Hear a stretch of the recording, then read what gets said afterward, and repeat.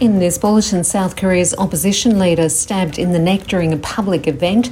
Australian Defence Forces will assist with southeast Queensland's flood recovery. And in cricket, Australian captain Pat Cummins confirms he's sticking with the same 11 ahead of the test against Pakistan. Good afternoon, Peggy Giacomellos from the SBS Newsroom.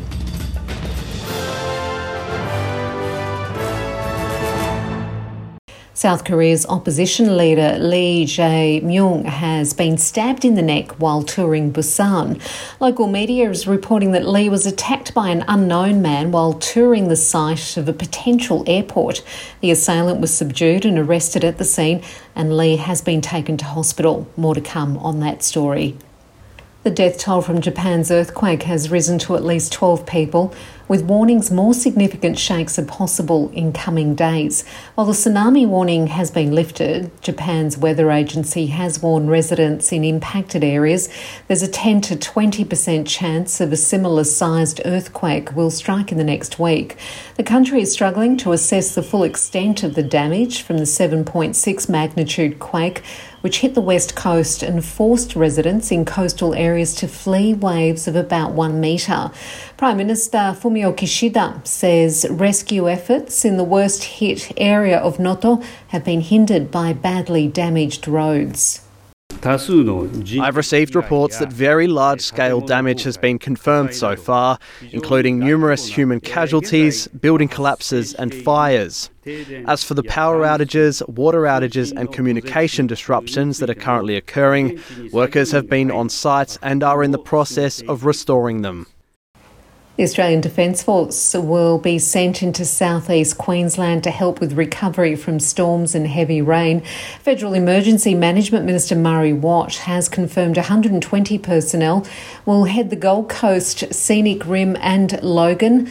The assistance comes amid ongoing flood warnings in the state's Capricornia and southeast coast regions, with heavy rainfall also forecast for Brisbane and the Sunshine Coast. Really, the reason for activating ADF personnel now is that while Queensland had access both internally and through other states to a range of resources leading up to now, the compounding effect of this heavy rainfall and flooding on the damage that we'd already seen with the storms meant that, frankly, Queensland did need a bit of a hand with extra resources, and they were brave enough to ask, and we were happy to deliver with that support as well. Authorities are reminding residents that the risk of flash flooding across southeast Queensland remains high and have urged people in affected areas to stay off the roads. Mr Watt also said the government will continue to monitor heavy rain and storms in New South Wales and the Northern Rivers region.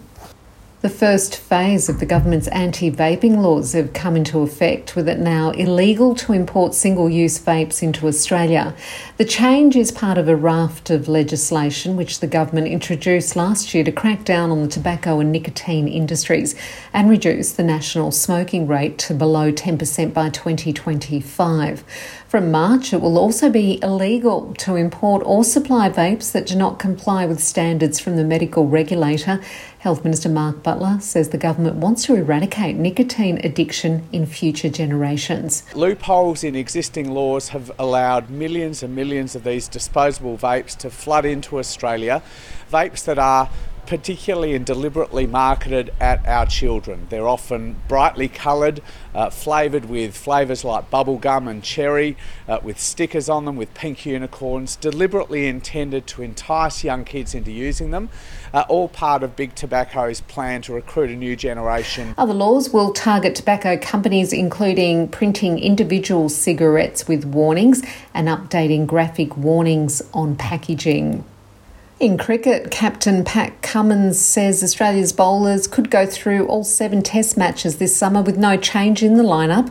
Cummins has confirmed Australia will stick with the same 11 for a third straight test ahead of the SCG clash with Pakistan. It means Scott Boland will again be left on the sidelines, while Cameron Green is the backup all-rounder behind Mitch Marsh.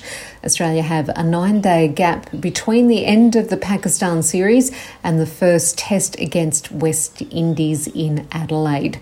I'm Peggy Giacomellos. That's the latest from the SBS Audio News team, and remember to check out our suite of podcasts over the holiday break, including SBS News in Depth, Living Loss and Change Agents.